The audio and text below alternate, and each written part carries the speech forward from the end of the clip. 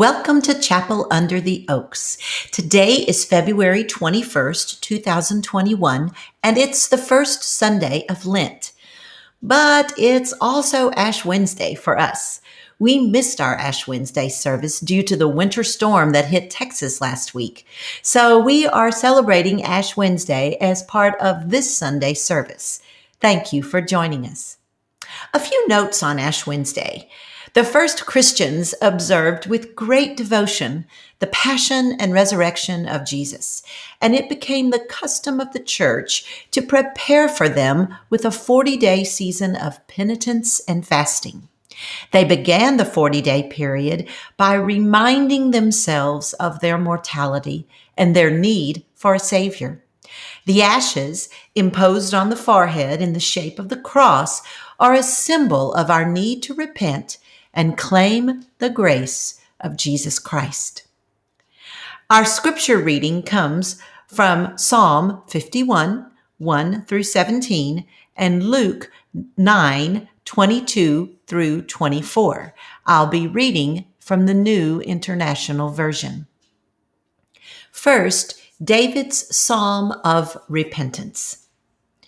Have mercy on me, O God, according to your unfailing love. According to your great compassion, blot out my transgressions. Wash away all my iniquity and cleanse me from my sin. For I know my transgressions, and my sin is always before me. Against you, you only have I sinned, and done what is evil in your sight. So you are right in your verdict and justified when you judge. Surely I was sinful at birth, sinful from the time my mother conceived me. Yet you desired faithfulness even in the womb. You taught me wisdom in that secret place.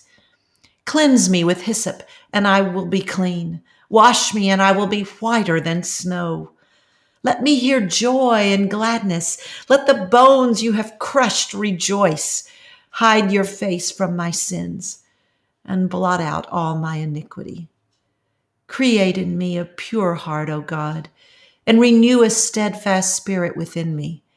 Do not cast me from your presence or take your Holy Spirit from me.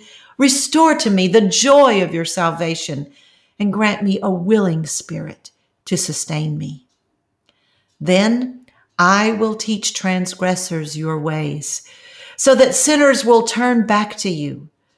Deliver me from the guilt of bloodshed, O God, you who are my God, my Savior, and my tongue will sing of your righteousness. Open my lips, Lord, and my mouth will declare your praise. You do not delight in sacrifice, or I would bring it. You do not take pleasure in burnt offerings. My sacrifice, O God, is a broken spirit. A broken and contrite heart you, God, will not despise. And now, from the Gospel of Luke, Jesus' words to his followers about the cost of discipleship. And he said, "The Son of Man must suffer many things and be rejected by the elders, the chief priests, and the teachers of the law. And he must be killed, and on the third day be raised to life." Then he said to them all, "Whoever wants to be my disciple must deny themselves and take up their cross daily and follow me. For whoever wants to save their life will lose it. But whoever loses their life for me will save it."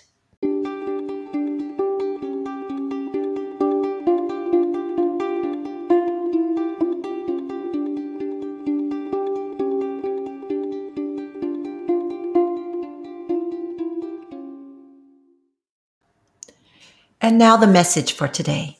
Please pray with me. Almighty God, make me an instrument of your salvation and sanctification for these precious people entrusted to my care through this podcast, that by my life and teaching, I may set forth your true and living word. Amen. Several years ago, I attended a funeral of someone very close to me. This was before COVID, before death and dying became so much a part of our daily lives.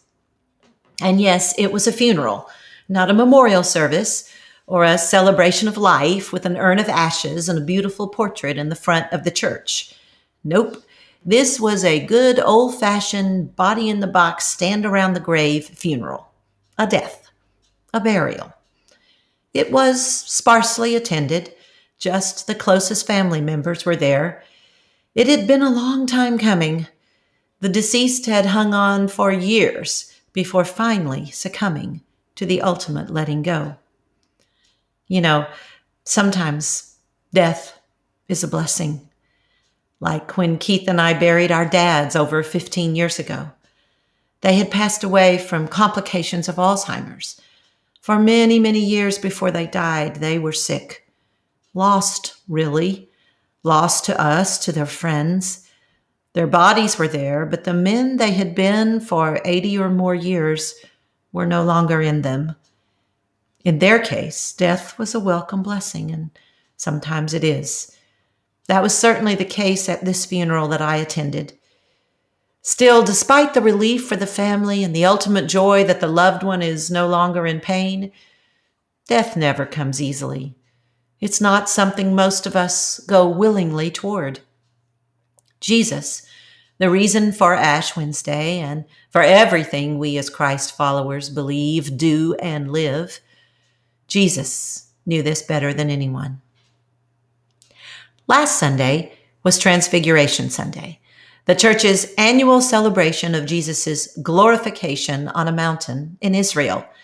Now, of course, we were not able to meet because of the historic winter storm that paralyzed our Central Texas world.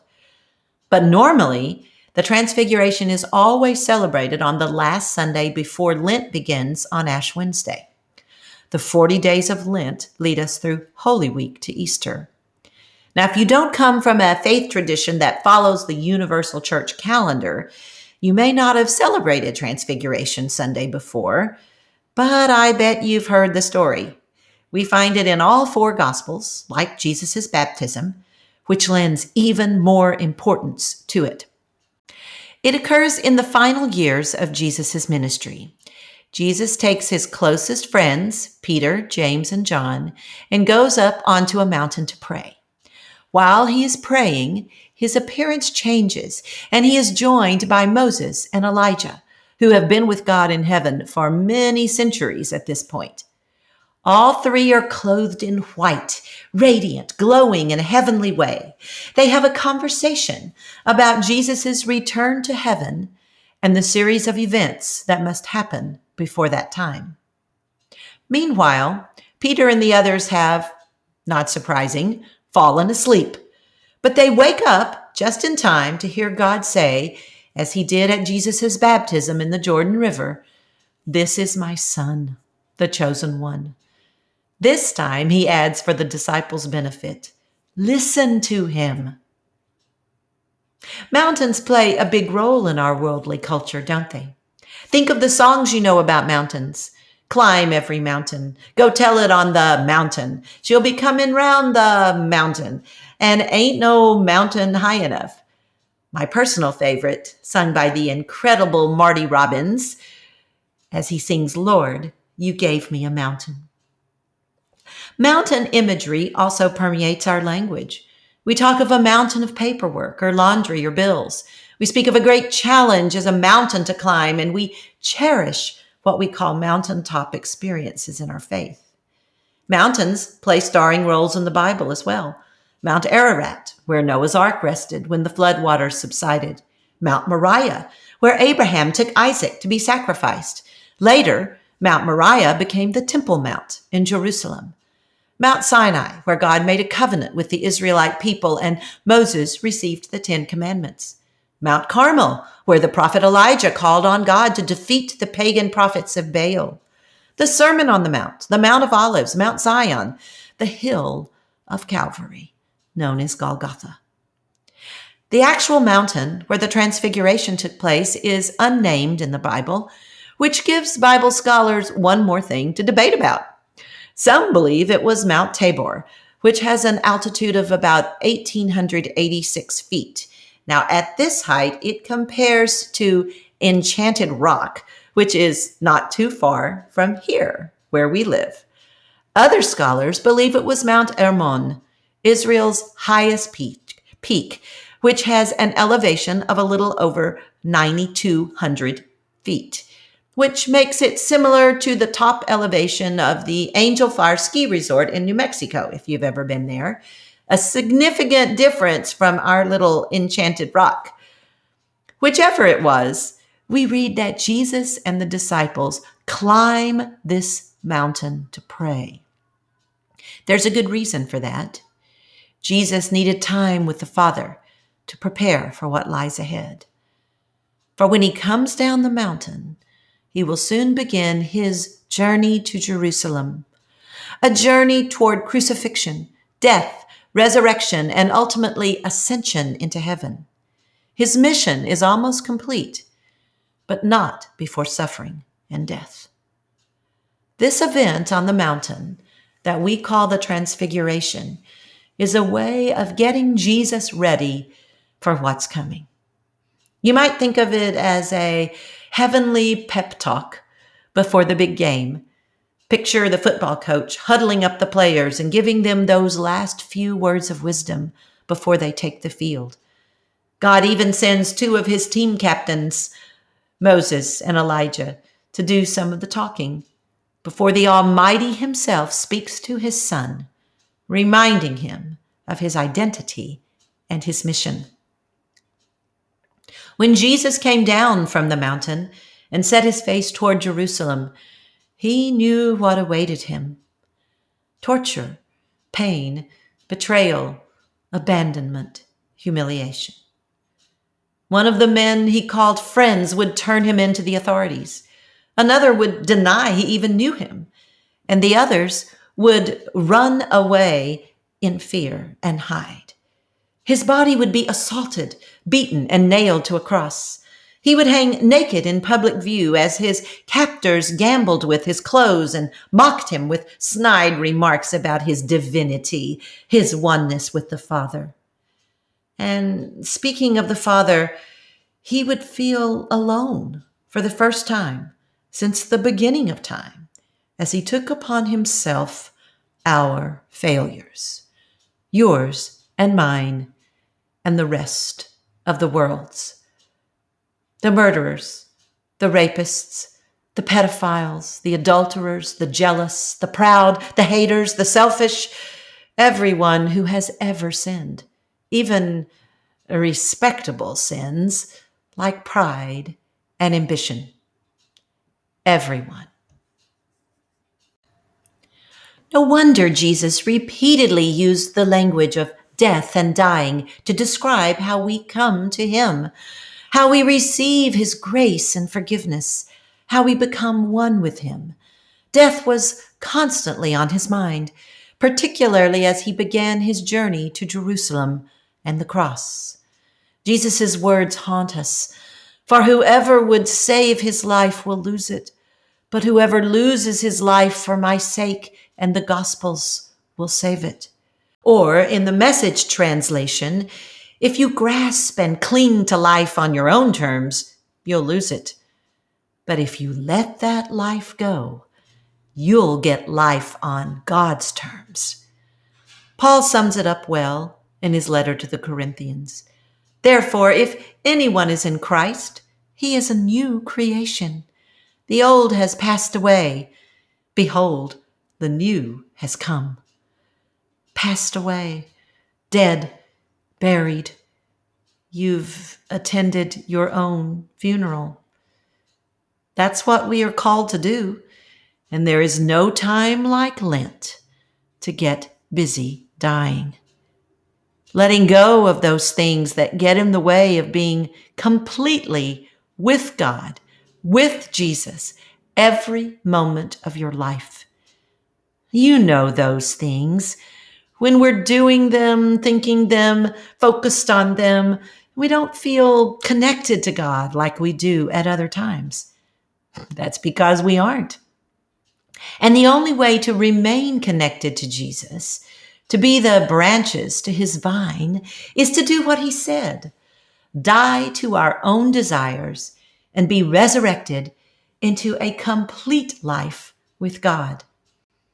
Oswald Chambers, a mid-19th century theologian and author of My Utmost for His Highest, says that no one can experience a complete, full life with God through Jesus until you experience your own funeral, not just the death, but the burial of your old self. Giving up our lives, our control, that's not natural to us humans, and no one comes to it easily. For as Chambers puts it, death means you stop being. So why would anyone be willing to do this? Why have trillions of people over the past 2,000 years been willing to do this? Because once you stop being you, you start being his. You and Jesus are one, as he and the Father and the Holy Spirit are one. Stop and start. And then, my brothers and sisters, life really begins. It's Lent. We are about to take our own journey to Jerusalem. We are about to put ashes on ourselves and leave this place with the mark of the cross. When you look in the mirror later today, you'll see that smudge on your forehead and maybe think about this service. If you do, remember this: it's time to attend your own funeral, to let go of those things that keep you from a complete life with God, with Jesus, to stop and start. Visualize your complete new creation self, fresh, unblemished by sin, bathed in grace, and living with Jesus inside you. Picture that version of you standing around a grave with God, Jesus, and the Holy Spirit, watching those last pieces of your old self be covered up with the dust of the earth. And remember the date, the place, the time, just as you do for other loved ones you've buried. Remember, so that when Satan tempts you to be the person you used to be, even in one small, seemingly insignificant way, you can say, as I can say, no, that woman, that man is dead. I know. I attended the funeral. Not a memorial service or a celebration of life with an urn of ashes and a beautiful portrait in the front of the church. Nope. This was a good old-fashioned body in the box, stand around the grave funeral. A death, a burial. It was sparsely attended. Just my closest family members were there. God, my Father, Jesus, my brother, and the Holy Spirit, my constant companion. It had been a long time coming. You see, I had hung on for years before finally succumbing to the ultimate letting go. And when I did, life really began. May your Lenten season be a time for the ultimate letting go. May you stand with your closest family members, the Father, the Son, and the Holy Spirit, and attend your own funeral. May you stop being you and start being His. And then may you be blessed with the abundant, with God life that follows. Amen.